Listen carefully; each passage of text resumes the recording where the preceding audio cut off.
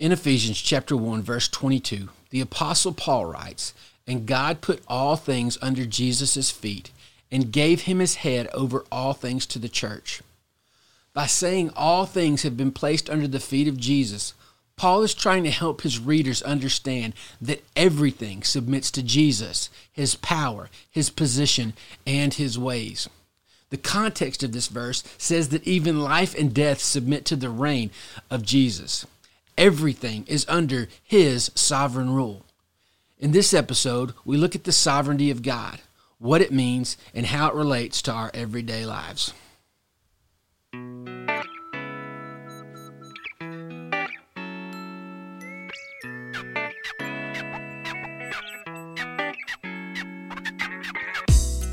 I'm thankful that you took time today to pull up a seat. I hope these few minutes together help you follow Jesus better by deepening your relationship with him and helping you live intentionally for him every day.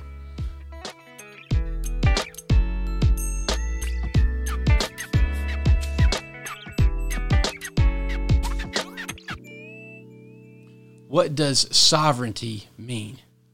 The term has both a positional and a power aspect to it.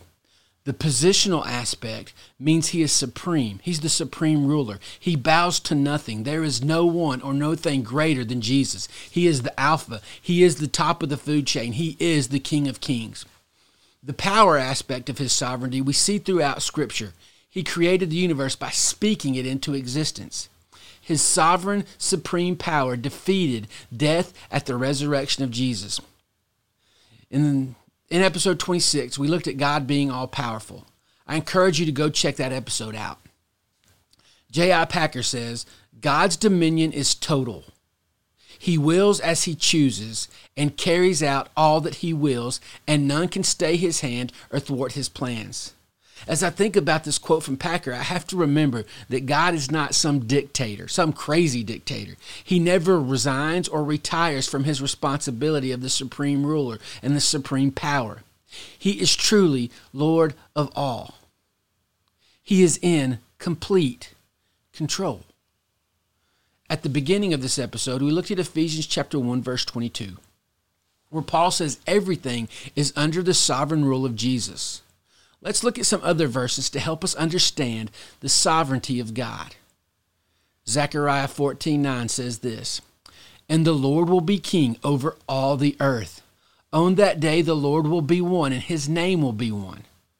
In 1 Timothy 1:17, Paul tells Timothy, "To the King of the ages, immortal, invisible, the only God, be honor and glory forever and ever. Amen."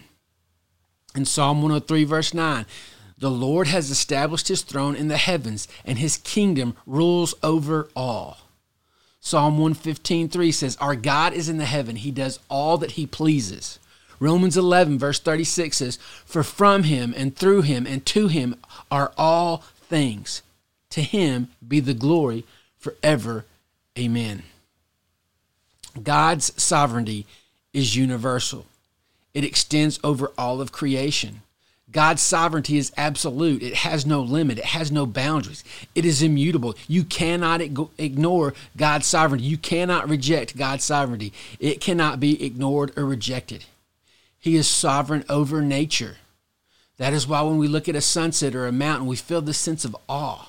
It is also a good reminder that God can use natural events for his purposes. He is sovereign over human history. Psalm 33 verses 10 through 12 says, "The Lord brings the counsel of the nations to nothing. He frustrates the plans of the people. The counsel of the Lord stands forever, the plans of his heart to all generation." Regardless of who wins the election, God still reigns. He is sovereign over all the details of life. Go read Matthew chapter 6, verse 25 and 34. God knows the lilies of the field. He knows the birds of the air. He knows all the details of our lives and has the power and wisdom and position to do what is best for you and for me, to do what is best for us. So we need to quit worrying and we need to trust.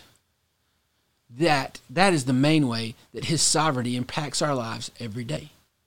We can trust him and stop worrying about stuff Because God is sovereign, we can have peace and confidence. We can have assurance. Nothing catches God off guard. He has a plan. He is all-knowing. He is all-powerful. He's everywhere. He's holy and He's love. He is sovereign, and everything submits to Him, His power, and His ways. This might cause some issues for you. Some of the issues that came to my mind: does God cause everything? And what responsibility do humans have in salvation? First, I want to remind us what we know is limited. Our brains can't handle knowing everything about God and can't fully explain everything. Like I've said before, if I can figure out everything about God, if I can explain the most supreme being in all of history, then He ain't all that. If my brain can grasp all there is about God, then He's not a God worthy of my worship and my allegiance. So first thing is just get comfortable with the unknown and the mystery, and be okay with the fact that we can't figure out everything. Second, God in His sovereignty has set things up that He is in control, but He allows humans free choice. You and I have responsibility, and those choices we have make consequences. His sovereignty established the laws of nature, the laws of physics, the laws of morality. Because of His sovereignty, He established the boundaries and the limits. He has rule over all of our days and can use them for good. Because God is sovereign, Romans 8:28 is always true.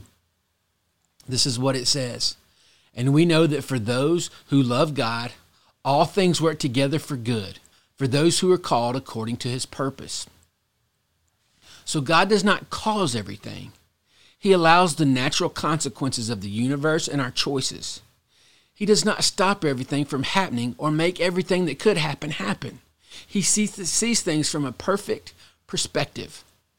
Our viewpoint is always tainted by sin. In closing, because God is sovereign, you and I can have confidence. We can have peace. We can trust that God is in control and that He knows everything. He knows what is best. Therefore, we can obey His ways, knowing that they are truly what is good for us. We can submit to His lordship. We can joyfully respond to the sovereignty of God, that He knows everything. We can joyfully respond to the sovereign, good God.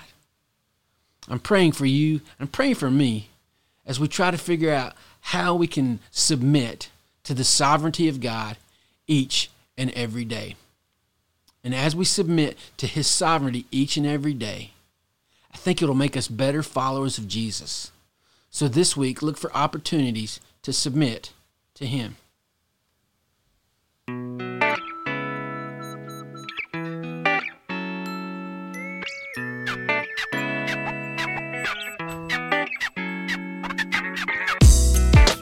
Thanks for taking the time to listen to this episode of Pull Up a Seat. If you've not yet subscribed, do that now so you can get content as soon as it comes out. Also, please help us get the word out by sharing on social media and inviting others to pull up a seat. Until next time, grow in your relationship with Jesus and find one way to live intentionally for Him.